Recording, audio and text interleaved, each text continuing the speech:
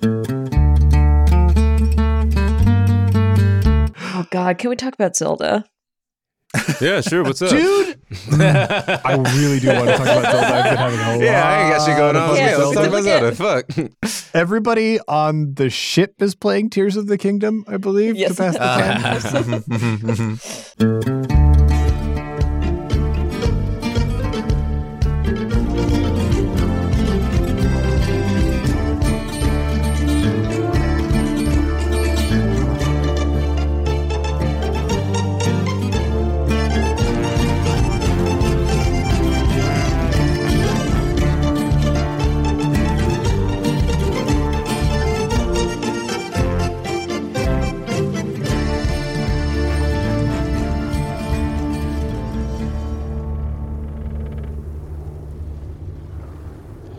We resume our story in the clouds.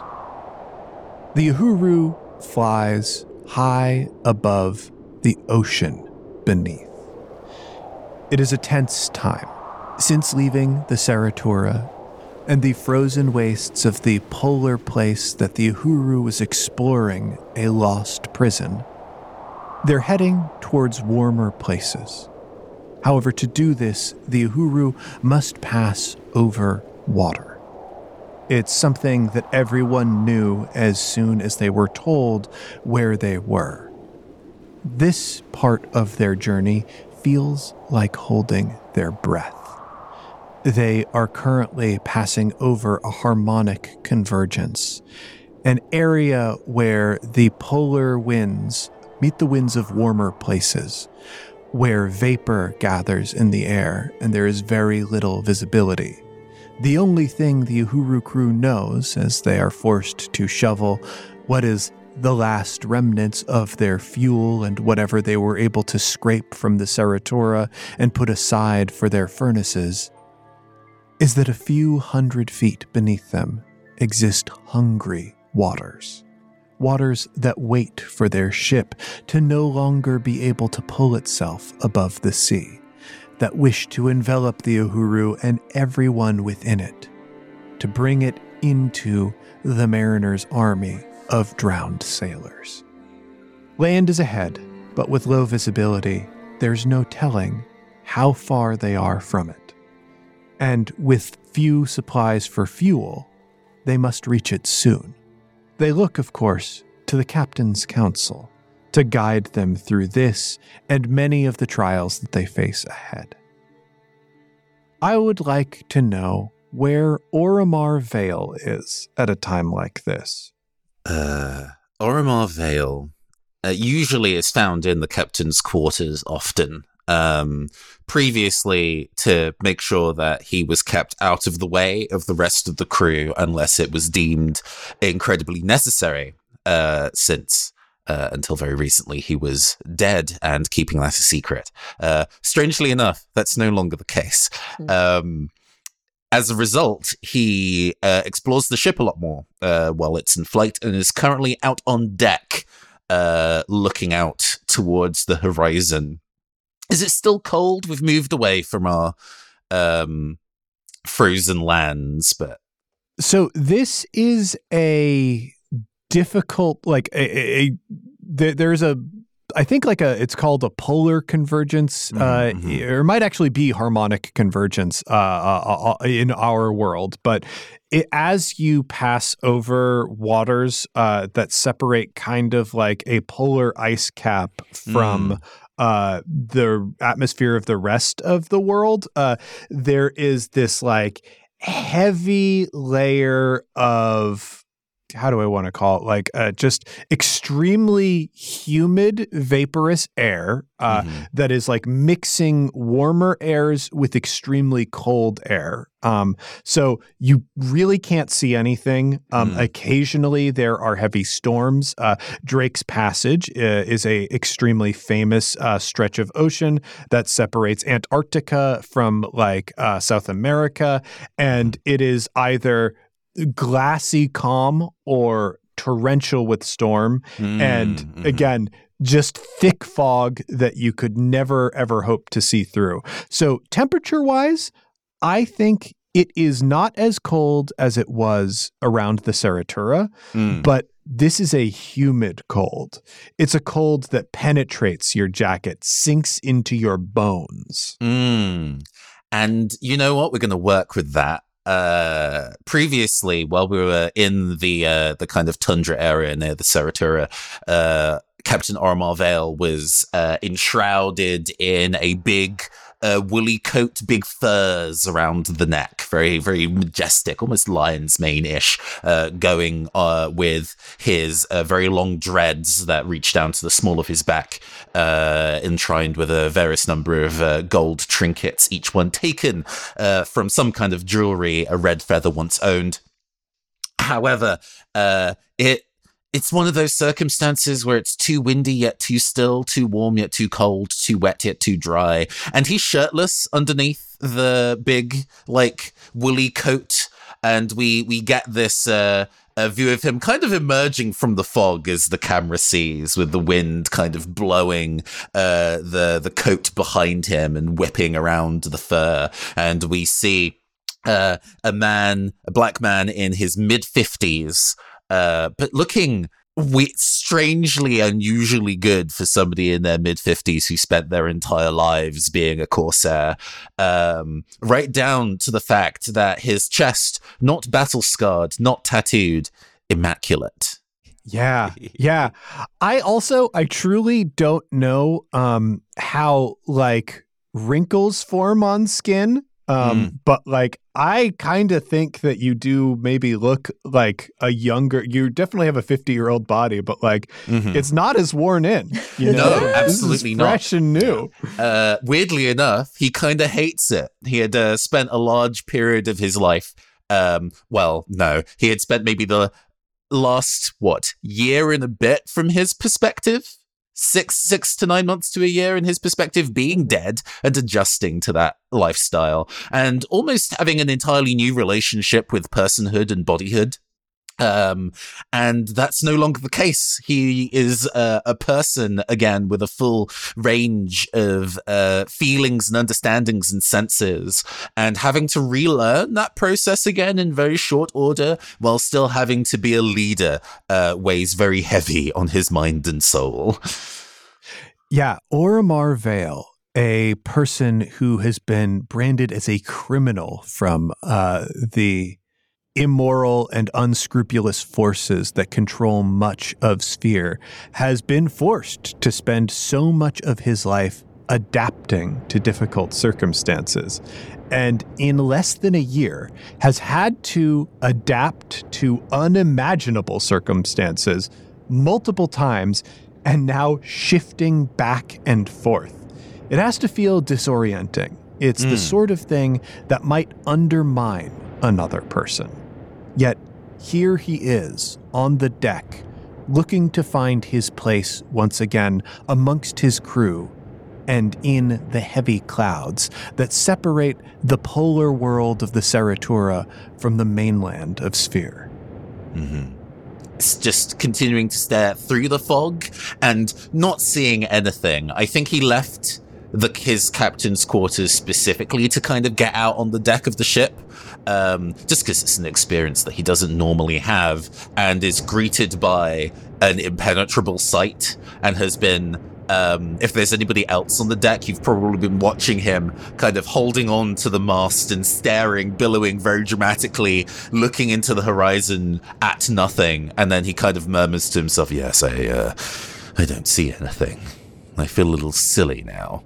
I think there are a lot of people on the deck right now. And something that I would like to point out about the Uhuru crew, because we established it a couple sessions ago, and I think it's really neat, because they have just emerged from the Queen's forest controlled by the Forest Queen, and time did not flow properly from their perspective. When they emerged from that forest, they're encountering something of the effects of a year of aging. Everybody's hair is growing quite rapidly. A year's worth of hair growth is happening over the course of a few days, which means all of the Uhuru crew has long hairstyles right now. Everybody gets the opportunity to experiment with long hair without having to go through the trouble of like really growing it.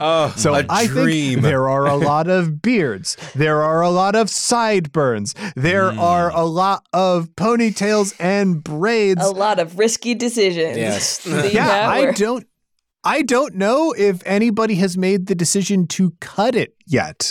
This is just sort of a time where I think privately everybody is having to reckon with their own image and what they want for themselves because they have an opportunity that they would not have otherwise. I think that is one of these magical things that we simply must be aware of. But like the mood on the deck is a strange one. People deal with crossing waters in a couple different ways.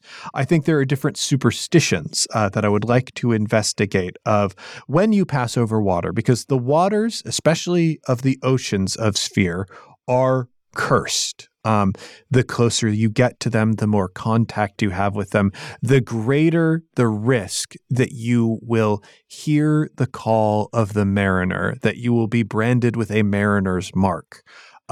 People deal with this in different ways. And I think a good enough portion of the crew is nervously volunteering for posts where they might be top deck or crow's nest or anywhere where they might be the first to see land, because land will mean that this period of holding breath, this a period of anticipation is over, that they can relax again. So we see many hard-faced, long-haired pirates trying to make themselves busy with different work. This is, I think, Oromar, in a captain's mind, there is work that you kind of know that always needs to get done, and like you, generally speaking, have to specifically order so much of it or make sure that, you know, your council is ordering so much of it. Knots need to be checked. The deck needs to be swabbed. Boards need to be replaced. All of that busy work is getting done right now because people have the nervous energy that they need to do it. I want to know where Gable is and what they are doing. Yeah. So the camera swoops up and out to the very top of the balloon. Gable is walking along the top of the balloon with specifically 4 or 5 teenagers. In the past year, because everyone has aged so much, unfortunately, some of our orphans that would have gotten off at a port and would have gone through like their little ceremony of like, do you want to stay with the crew, have not gotten that opportunity. And that's kind of a year's worth of education that we never were able to give them. So there's been a effort between various members of the crew to really like, let's do a real crash course and everything you need to know before we land, before you decide whether or not you want to stay with the crew. And part of that is balloon maintenance and balloon patching, finding those micro holes and finding all of those, just looking at anything that could be wrong and doing that maintenance and what that involves. So that's with Gable. Gable is way too heavy to be on top of the balloon. They're really like bubbling it in a lot and bouncing and just not keeping their balance. This is not typically the education they would provide, but it's a sort of an all hands on deck situation. Gable is a 7-foot tall, somewhat beefy, somewhat angelic being, angelic like, because they are an angel. Their hair is silvery gold gray but going increasingly black and gold at the temples. And as their hair has grown, they have it in a no fuss braid top knot situation. They're wearing not because they have to have their legs free, a lot of a girded pant. And they're going to be a little bit more masculine presenting at this moment. Their pronouns are they, them, and they're surrounded by 5 various levels of child on top of this balloon. I think one of these children is Minnie Singleton, someone that we had addressed in the Nordia arc, who went to take revenge against members of the church when she saw the opportunity. And Gable managed to pull back from near disaster by pure coincidence. She's now a girl somewhere around probably Jonet's age, like 15, 16. I think, actually, I think we described her as 12. So maybe she's like closer to 13, 14 at this point. She has eyes that are much harder than some of the other children around her. I don't think any of the orphans who find their way aboard the Uhuru have necessarily had an easier life. However, very few of them have found it within themselves to commit to an act of murder and take steps to carry it out. Minnie watches Gable like very seriously, taking in this information. Whether Gable is comfortable with this connection or not, there is a connection between you and Minnie. But I am so curious, Nathan and Tyler, what are some other kids that we see up here with Gable? Tall, thin, and gangly, kind of. The outgrowing of hair has definitely... it's like the styling of this kid's hair is also kind of mimicking their body, very wispy. If it wasn't for the large number of hair clips kind of keeping it in place, would probably entangle himself.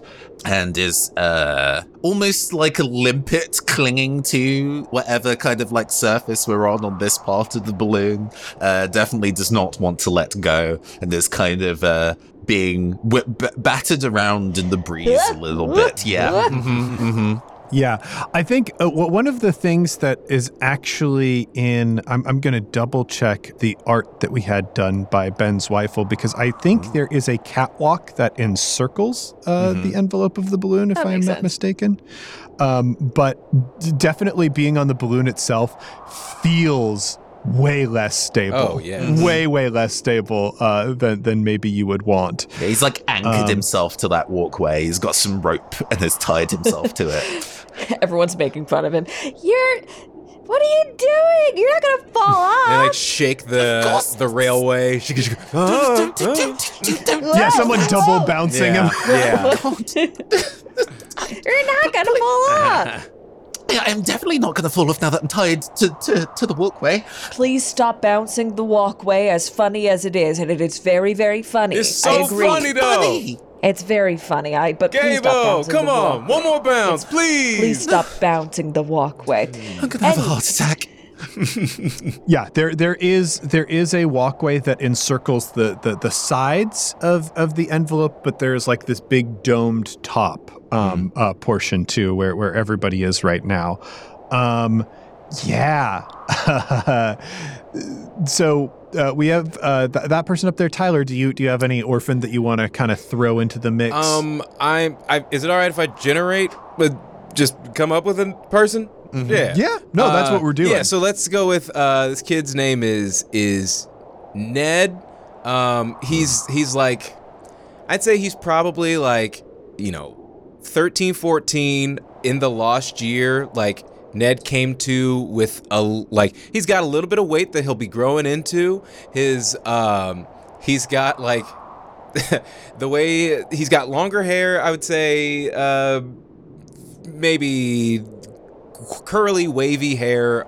It very much catches the wind in like ways that like kind of has him not as like worried about the being strapped to the walkway as Nathan's kid, but like it does kind of catch him off guard like every now and again with like a good gust.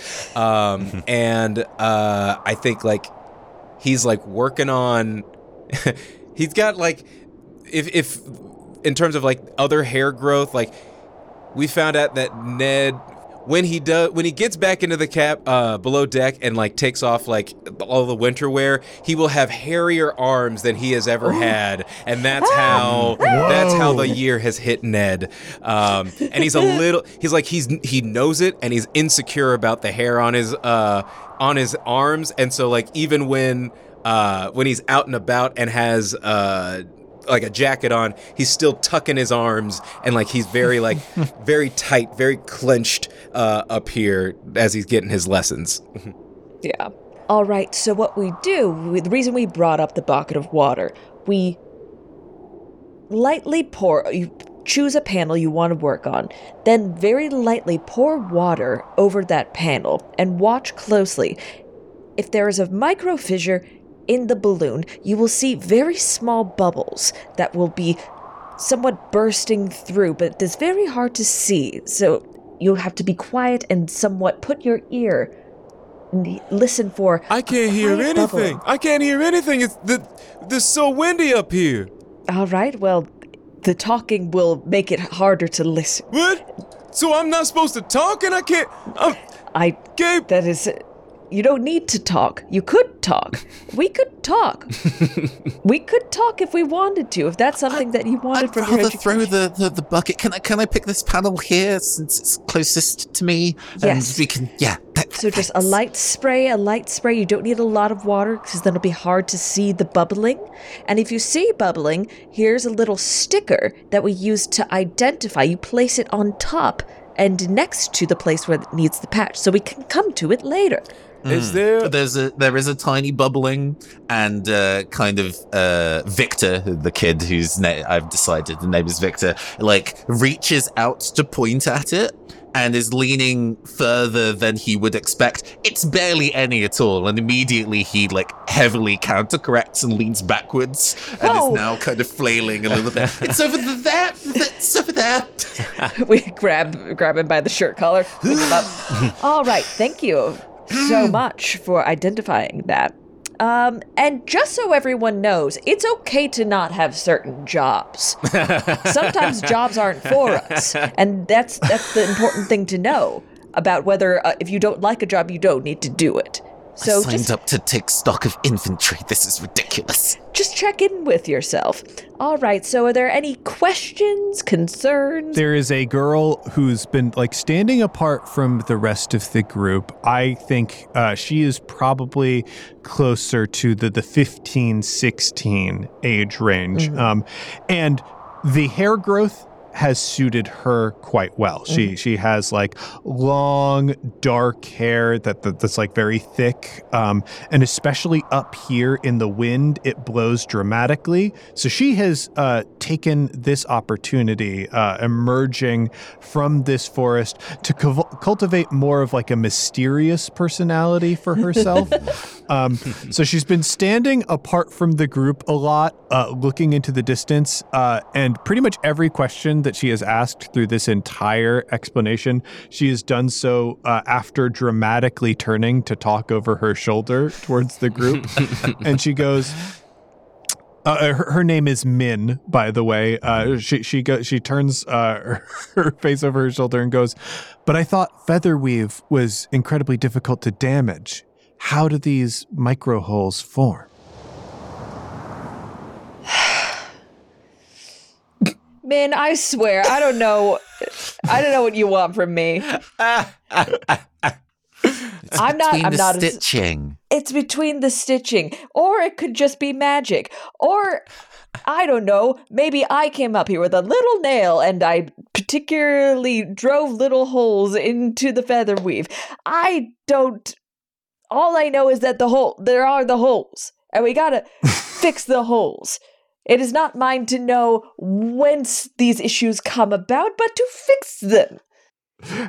And like I love Gable giving this explanation, this exasperated explanation, because they are so much larger than all of these kids. And I think every gesture of gesticulation as Gable is like trying to make this point is sending the balloon like bouncing or wobbling a little bit. I don't know why things happen. I don't know why people leave. I don't know why terrible things happen to good people. I don't know why my best friend got married and then had to lose a year out of their marriage, and now he's real upset, and I don't know how to handle him. You're shaking the walkway so much I dropped my bucket. But so I don't know. I'm just living day I to thought day. Travis was your best friend. Who? Men. Oh, no, you've done it now. So anyway, I'm just trying to give you exactly what you need right now. And that is the education about featherweave, that we can fix it and then move on. Because as I said before, I don't know why anything happens. All I know is what I can control. And what I can control is all of you learning the things that you need to survive for the moment. So, Min, if you have any more existential questions, I suggest you let those marinate and think about whether it's really helpful, okay? How often does Gable get mad?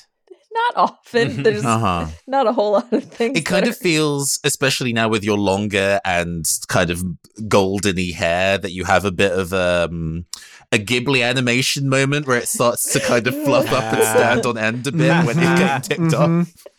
So your silhouette just gets even larger as you're like, please stop asking me. Ned like leans over real quick to Min. Hey man, maybe you stop stirring the pot?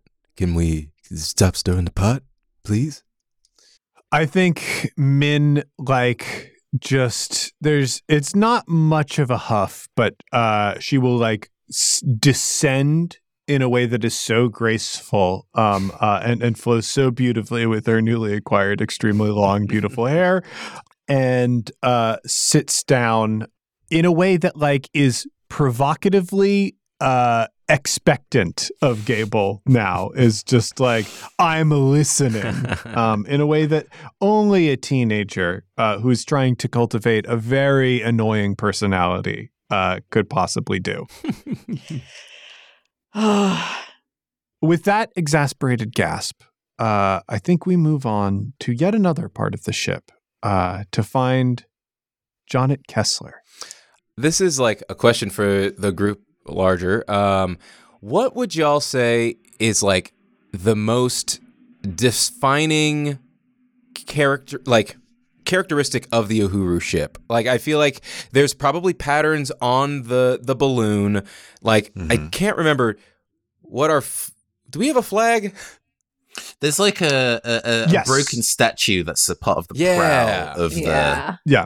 Yeah, so the Uhuru does have a flag. There is a Jolly Roger. Yep. It is a skull that is struck through with a sword, and above the sword and skull is a crown. Yes, the pin.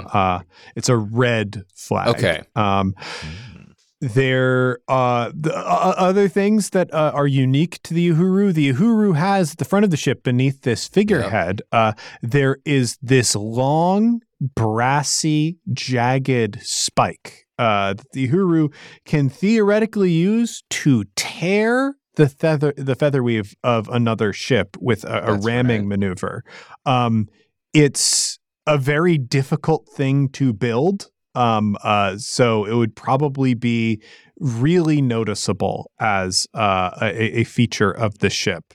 I think like Jonnet has probably been ruminating on this to himself for a little bit as we've been supposedly getting closer and closer to land, of like, if we're going to try to be incognito, we've got to change up the look of the Uhuru.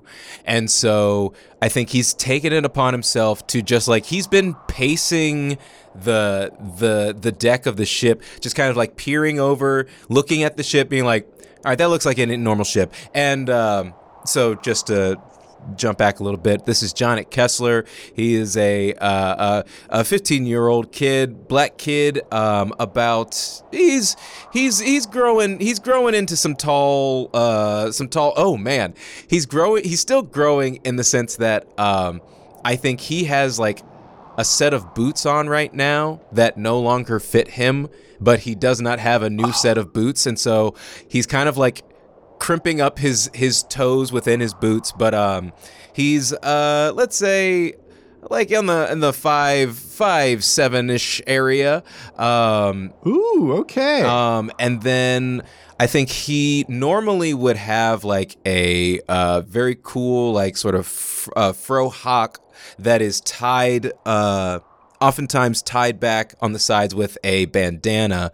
I think this newfound hair growth kind of has him in a little bit of an unexpected awkward phase where like the hair on the side of his head has like grown out, but so has the hair on the top of his head. So he's very top heavy. And I think he's trying to mitigate that by just like doing some hair ties. So he does have a bit of like a top, like it's tied back and has a top poof that he's kind of walking around in. And I think he's also starting to grow his first mustache, and that is something that he is very excited about. Yeah. Oh, wow. Because, he woke up overnight with his with a mustache. Dang. And he's so very proud of it. But here's the thing. It looks pretty bad. It looks pretty bad. But you got to get through it. yeah. Mm-hmm. The only way out is through it. So he is, I think he's currently like, so for Ormar, I feel like some point before this happened, John, it probably came to you and asked about the statue up at the front of the ship, and if there was anything. It was like, oh, should we be worried about people recognizing the front of the ship? Should we fix it? Should we take it all off? Is that something that like, are we allowed to deface the ship at all? An interesting question.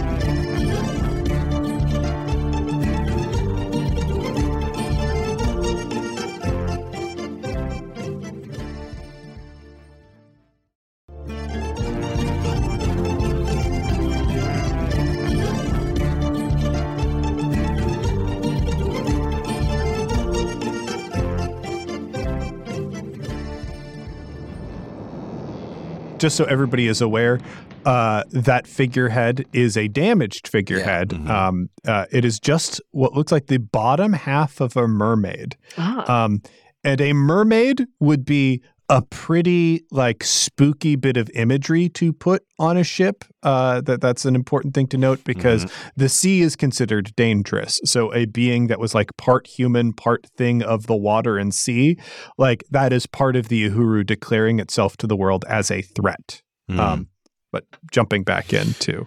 Well, Jonet Kessler, despite the fact that you do not own the Uhuru, you're not considered renting, so you don't necessarily need to go through an arduous discussion to redecorate with your landlord.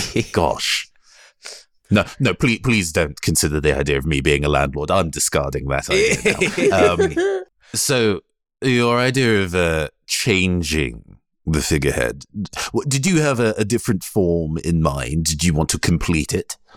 Well, I mean, I'm not a sculptor, and I don't think I should do that to the front of the ship. But I'm just worried that if we pull up to port, someone's gonna see it, and that's a calling card. So I'm thinking maybe we just like cover it up with. I mean, you're an ideas man if you're not necessarily the person who's going to be carving it together, although some would say that ideas men are a struggle unto themselves. I don't know why Ormar's being capricious today. I guess that's just the new energy.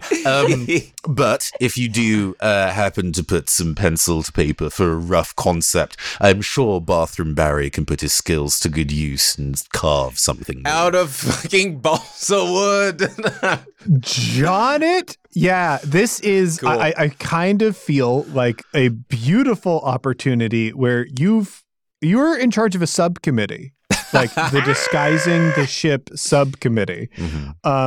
So Bathroom Barry, I think, has out of balsa wood, he can carve a bunch of different model concepts that makes so much sense to me. Yes. You're going to have to explain the conceit of Bathroom Barry for those who do not know.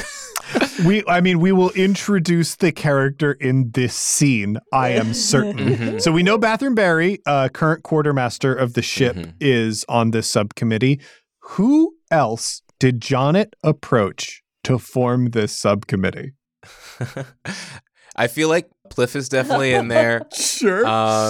Because I think that Jonnet very early on was like, Pliff is nervous all the time and always got to look out for things that could go wrong. So I want his eye because I'm going to overlook something. Yeah. And he's a safety net. And Jonnet immediately starts to regret it because Pliff has been micro analyzing every single thing. And is like, ships have lanterns, Pliff. We don't need to cover up every single lantern. But that people can see light.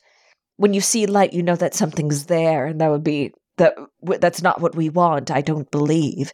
But here's the thing. Every ship out there has a lantern, all right? So there's nothing about a lantern that would differentiate the Uhuru from other ships. So I think we don't have to worry about that. There's bigger fish But to fry. what if we weren't a ship? What if we pretended to be something else, like a big whale or a sky whale? Clouds. A sky whale.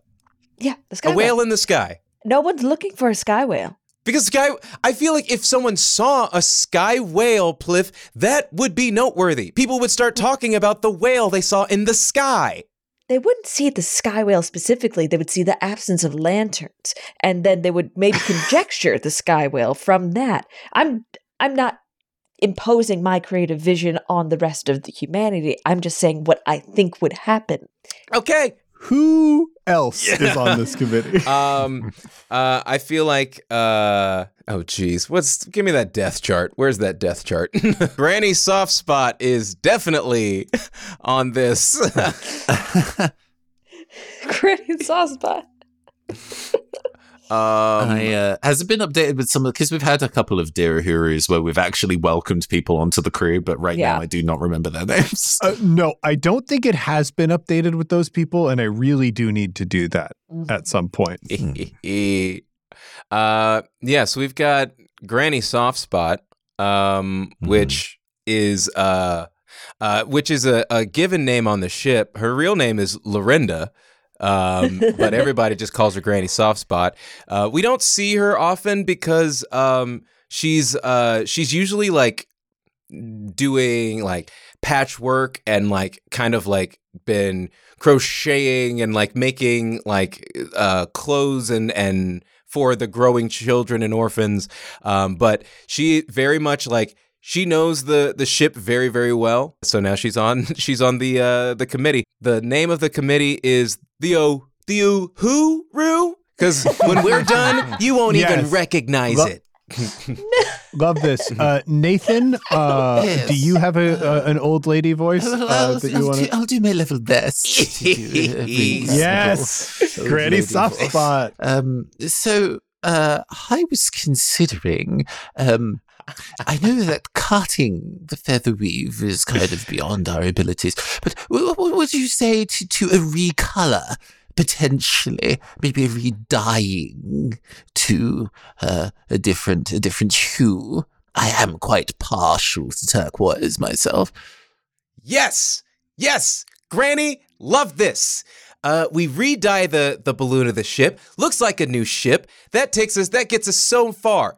I don't know how to dye things. The balloon seems big, hard to get a good coverage. I don't know how to do that.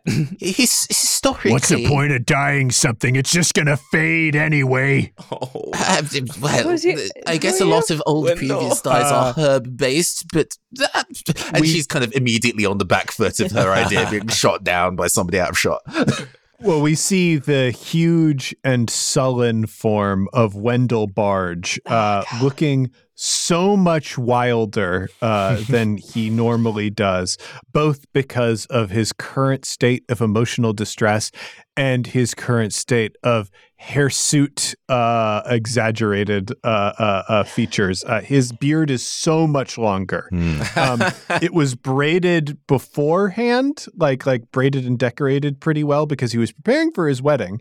And you can see those braids are very much intact. Like all that braid work is intact. However, there's just a long section of beard between them that he hasn't bothered to update.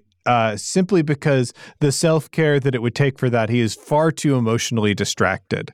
There's just all of this decoration in his hair that is just grown out as these roots. Can I add to that? Can I, in this new growth, at some point in time, the Oromar's, oh wait, no. Is it a griffin hummingbird? Is it huge? Yes. Yeah. Yes, it's a griffin hummingbird. At a certain point, a separate bird has made a small nest in Wendell's like extra beard, and so I think he's so distraught that he hasn't like taken time to clear out the nest. But every now and again, while Wendell is sort of lamenting around, a tiny little bird face will pop out, and like the bird is having a great time. Has a small nest. Yeah. Well, colors may fade. See, Wendell, turquoise is the color of perhaps a sky whale. No. Yes, colors may fade, but a swag is forever, I find. So, as long as we the make a good heat first from the furnaces and the sun above the balloon fades dye work within a couple months. We'd go through a lot of effort to acquire whatever dye. We'd change the color of the sails, and then it would just go right back to what it was before. Okay. A finger twirling through long grey hair. Haven't you heard of distressed fabric? But I mean, I'm glad you're helping, but I must say your sartorial expectations are maybe not quite up to snuff for the committee. Jonet, I was under the impression we were in a blue sky sort of period right now. No wrong answers. Yeah, there is no wrong answers in brainstorming. Although, Wendell, I will say that this is the, let's see, 6th idea that you've pitched that is what's the use? And I feel like if you're gonna be on here, we gotta green light something. We gotta green light something. And I think that all we have to do is lay low for a couple of months. All right, we get to this masquerade ball. We make our reintroduction. It doesn't matter what if it fades again. All right, so we just have to lay low for the time being. And that could be the repainting of the balloon could be exactly what we need. Kessler, I thought you asked me on this committee because of my experience. If we decide that we're going to dye the envelope, that means we're going to have to dismantle the rigging. And that's at least a week's worth of work. So if you're telling me you're going to add another week to our travel time for a decoration plan that will at most last a couple months, I guess we're going to have to answer to the crew who has to be somewhere. Oh, wait, that's me. Okay. All right. Sometimes there are wrong answers in brainstorming. There apparently there is one wrong answer. Well, okay, so this is going to be we'll go ahead and take a quick lunch, everybody. Everybody go smoke them if you got them, and we'll come back. I will say that this is the 7th time that we've met this in the last fortnight, and we have yet to really land on a thing of action, and land is soon. We will be getting to land eventually, so we gotta do what's the saying? We have to do something. We have Just to do anything. Anything. Okay. I would like to know, Tyler, because while this has been happening, I imagine there is Bathroom Barry just kind of whittling away wherever they're having this meeting. For those that don't know, Bathroom Barry is a man. How old do we think he is? Like, I picture him on the older side, like maybe in his 50s or 60s. He's old enough to know better, young enough not to care. I think, he's like in his 50s, something like that. Yeah. Okay. I can't remember if we gave him facial hair. I don't remember his hair setup. I want him in this moment now to have been very bald before, and then after the year, he's still very bald. He just, like, there was, like, no hint of... And he's perfectly okay with that. He's perfectly smooth with that. I think he's got kind of, like... He has had like a bushier mustache grow in, and he's kind of got like a little bit of like a soul patch underneath. And I think that as Jonnet has, he's a black man as well. As Jonnet has sort of like started to adjourn the meeting, and like, we have to do something. Okay. Jonnet turns around and sees that, like, while he's been talking, Bathroom Barry has taken something that someone pitched in the last meeting, which is like, do we cover up the front statue? And Bathroom Barry has drafted like 4 different options for what this new face for the statue could be. And so like he pulls up like the logical like reconstruction of the front. It's the full mermaid. He's drafted one where it's full fish, so bottom half, top half, full fish. Just fish. I think he's got one that it's an add-on where you add on to the fish bottom, and so it would make it look like it's just like a person just chilling on the front. And then he has one where, so Bathroom Barry, this one is specifically for Jonnet, because in the earlier days when Jonnet wanted some alone time, he would chill up at the top. And so this new draft is, if we shave down the mermaid tail that is there and hollow it out, it sort of would function as its own, an actual seat that you can just like sit and chill and contemplate in. And so that one's for Jonnet. But he didn't, like, Jonnet turns around and Barry has all of these, and like Jonnet, in one of the many times he's done this, looks to Barry as like, Thank you for being productive. I think we look at our options, and I think Jonnet goes with, like, he picks the full fish bottom, fish top, and it's like, do you really think that you can make this to scale? And like, Barry gives a single chuckle to Jonnet and is like, with balsa wood, anything's possible. and so if, for those who don't know, Bathroom Barry is a thespian and the kindest man that you'll meet in a bathroom, and he's a playwright, and also apparently he does set deck. So he's bringing in the work. He's a playwright. He does set deck. He also is the quartermaster for the ship currently. So he manages all personnel and like physical inventory needs aboard the Uhuru. And also, importantly, I think superseding all of that, the reason that he is the best paid member of the crew is he is the bathroom attendant aboard the Uhuru as well. And so right before Jonnet kind of like steps off to get some lunch or something, he gets a hand on his shoulder, turns around, and it's Barry again, is like, but just so you know, I can create anything out of balsa wood, absolutely anything. It's my calling, but it is a fragile medium.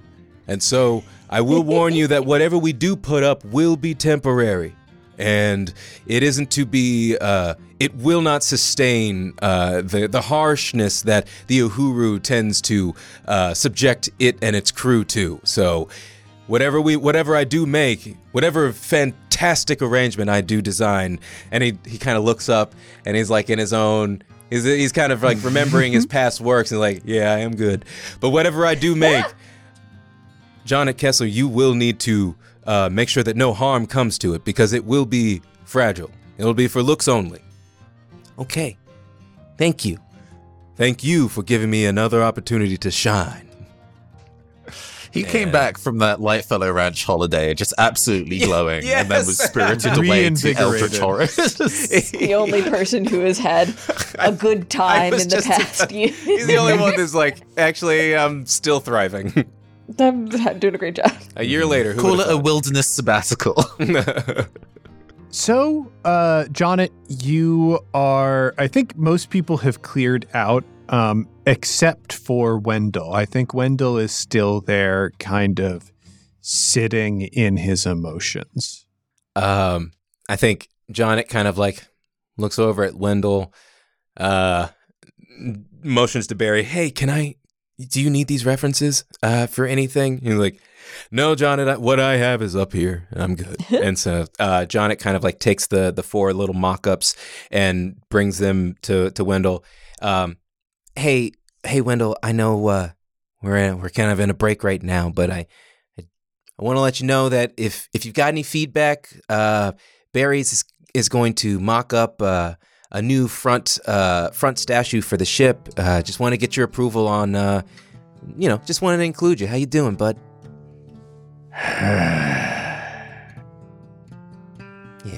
Yeah. Everything was going to be perfect. Like 2 weeks ago. In 2 weeks, a year passed. Yeah. I can't imagine what that's got to be like for you. I do have loved ones that I want to make sure are safe and know that I'm safe. You stepped into a new era of your life, so I'm told.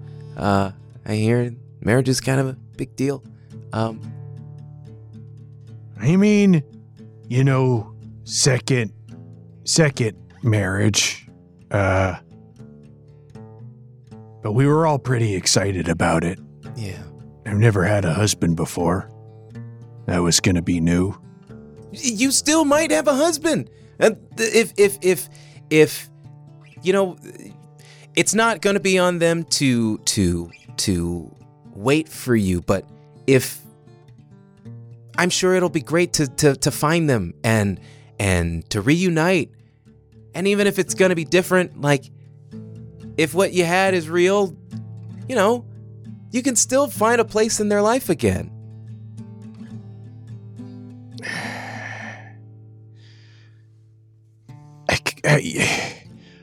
I'm sorry that I've been snapping at you and Granny and Pliff, and I know you invited me on the committee to give me something to do. I'm not an idiot. No, your design choices are superb. No. I dragged my heels on this too long. I could have left the ship at any time, but I was nervous. What? You had a home. You have a home. It's hard to leave. It's hard to leave home, and you do it on your own time. You didn't do anything wrong. You didn't do anything wrong.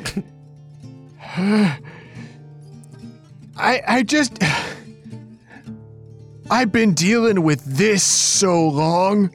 And he's in it holding up his arm, the arm that was burned and damaged when the Uhuru attacked the civility.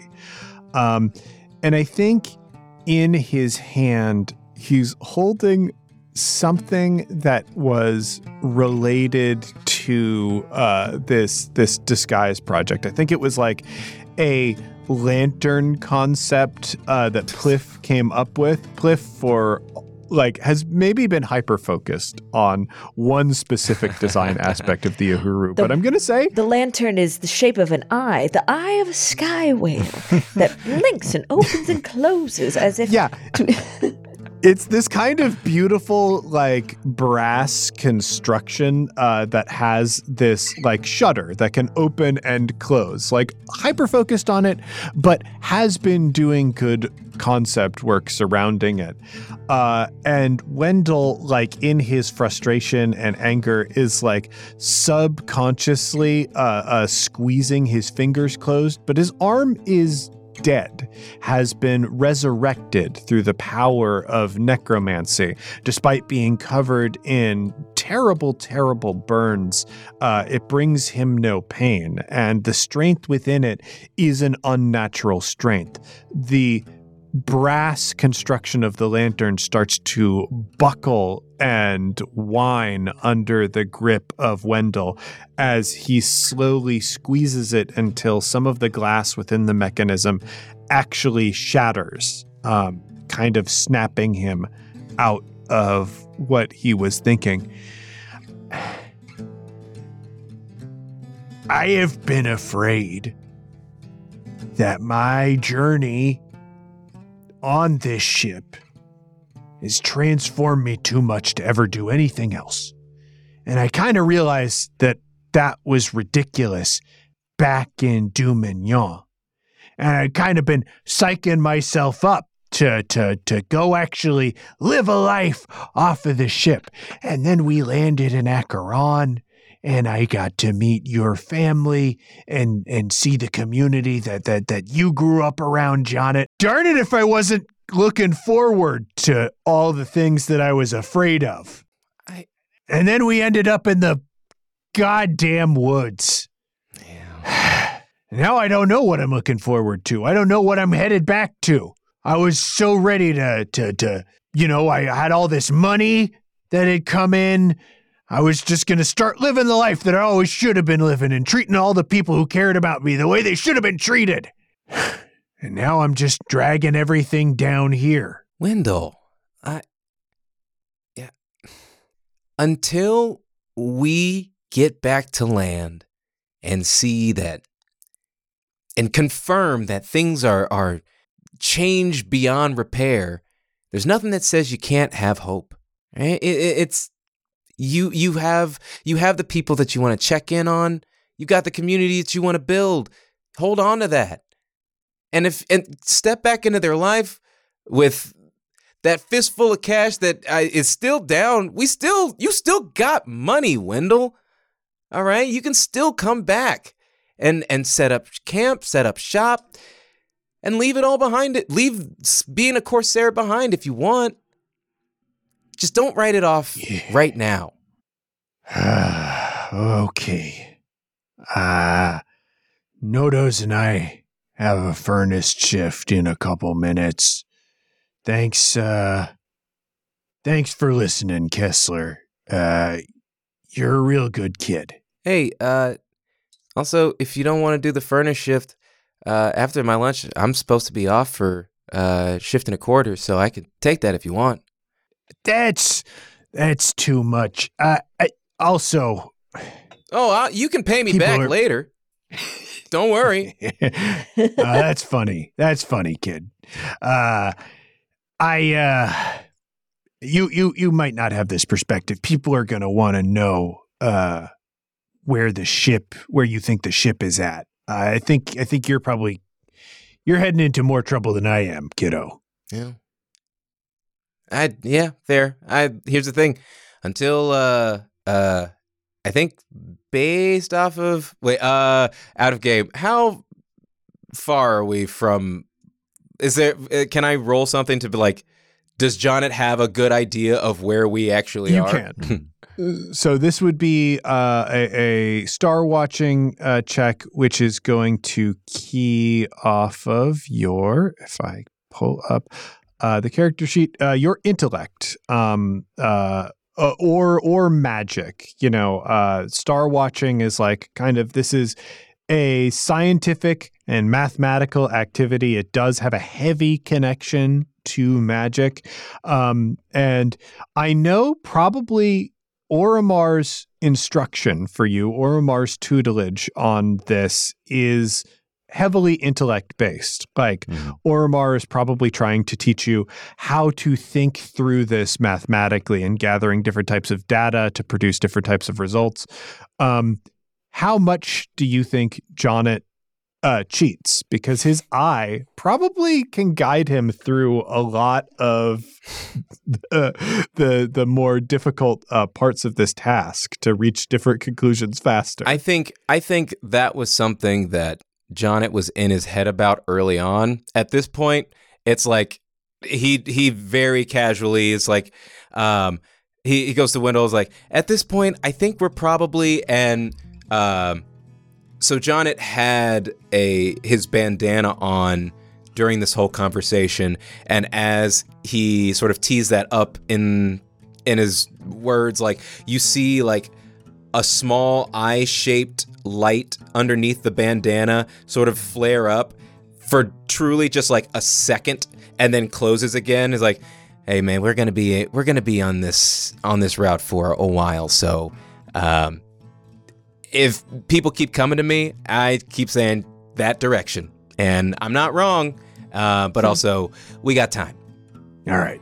I'll try to pass the word around, get people off your back. Would you? Thank you. Wendell stands up, and I think a bunch of crumbs, like just descend off of his clothing. You've picked up a lot of different supplies at the Seratura, and there is more than enough food right now. So Wendell has definitely been eating his feelings a little bit. And I know the bird pokes its way out of the beard to grab one of those crumbs and just disappear it back inside the nest. And so Jonnet reaches down, grabs a small handful of crumbs, stands back up, sort of nods at Wendell, gives him a Wendell, and then holds out his handful of crumbs, waits till the bird comes out, beaks, and then gives everybody a little salute and goes off. Beaks! Skyjacks.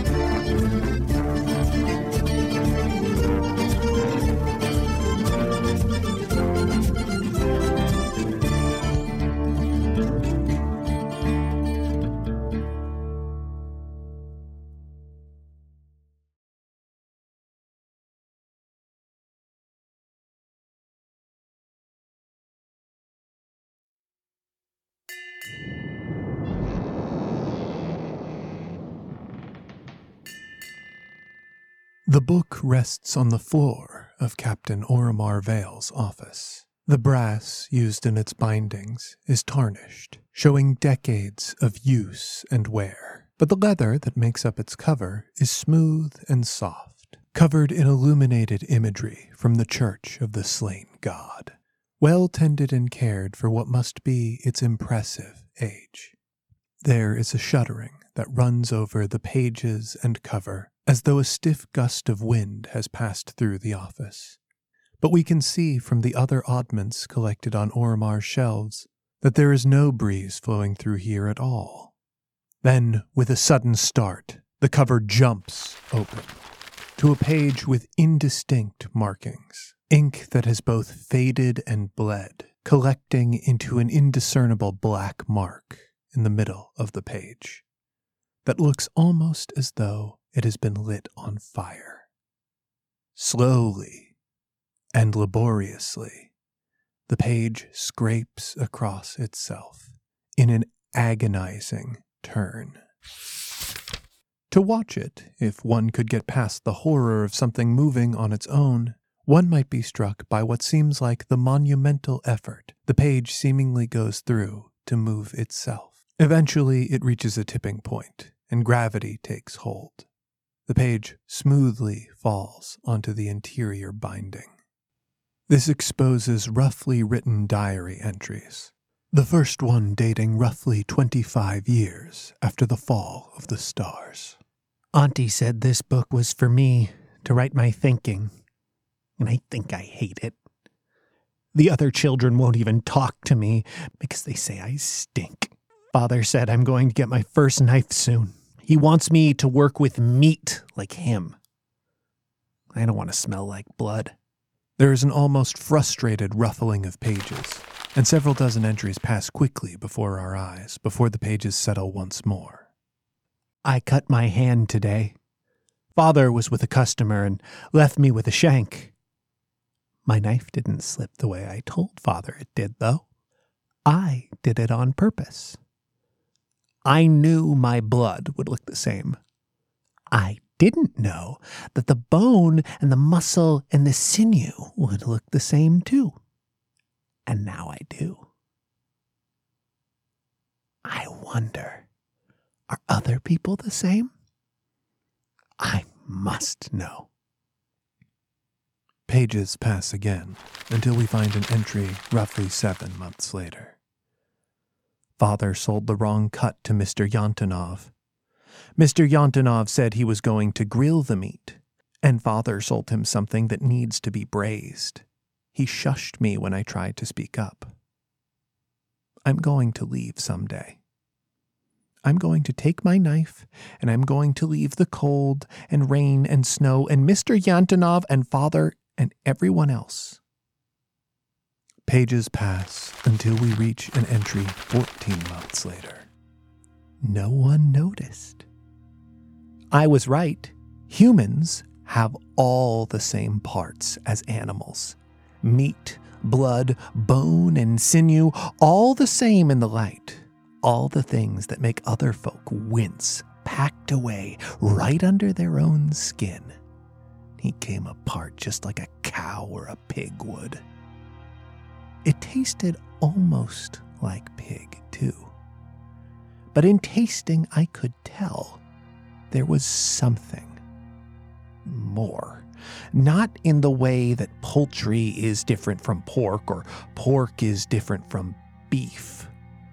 Not even the way that bear reeks of game. It was bright.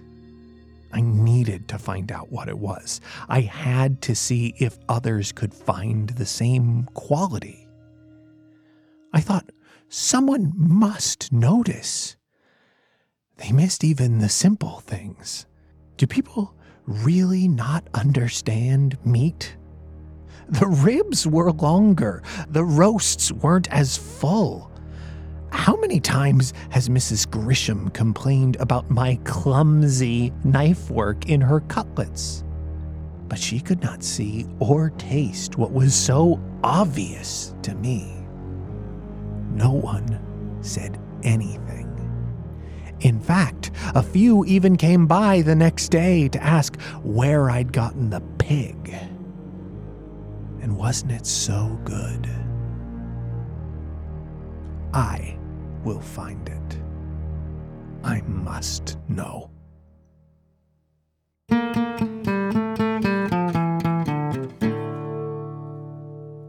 The Right Cuts was written by Tracy Barnett and edited and recorded by James D'Amato. Campaign Skyjacks is a one-shot network production. For more information, be sure to follow us on Twitter over @CampaignPod for updates about live shows and other events we might be doing. You can find more great gaming shows over at oneshotpodcast.com. Jonnet Kessler was played by Tyler Davis, who can be found on Twitter and Instagram @TylerADave. You can stream his short film, Lining, on the Roku app. Gable was played by Liz Anderson, who can be found on Twitter @LizAnderson___, or on her podcast, Paired. Travis Madigo was played by Johnny O'Mara, who can be found on Twitter @JohnnyInBriefs, or on his podcast, Bill Buds. Captain Oromar Vale was played by Nathan Blades, who can be found on Twitter @PhantomArtsENT, or streaming at twitch.tv/TheNeonCaster. I am James D'Amato, your host and game master. You can find me on Twitter @OneShotRPG, or on my podcast, One Shot. The original music featured in this podcast was written, composed, and performed by Arnie Parrott. You can find him over on Twitter @ArnieParrott, or on his website, ATP Tunes. This episode was edited by Allie Grauer, who can be found on Twitter @DreamsToBecome, or on her podcast, Skyjacks Courier's Call. Our logo was designed by Fiona Shea, who can be found on Twitter @Lunarum. The World of Sphere was inspired in part by the music of the Decemberists and Illimat, produced by Together Studios. This show was made in part by using a modified version of the Genesis role-playing system, designed by Sam Stewart and a team of talented professionals. There are no kings. Take flight. Health to the strangers who've ever been kind, and once for our friends ne'er to rise. Twice to the dearest we're leaving behind, who know we can never deny. The call of the sky.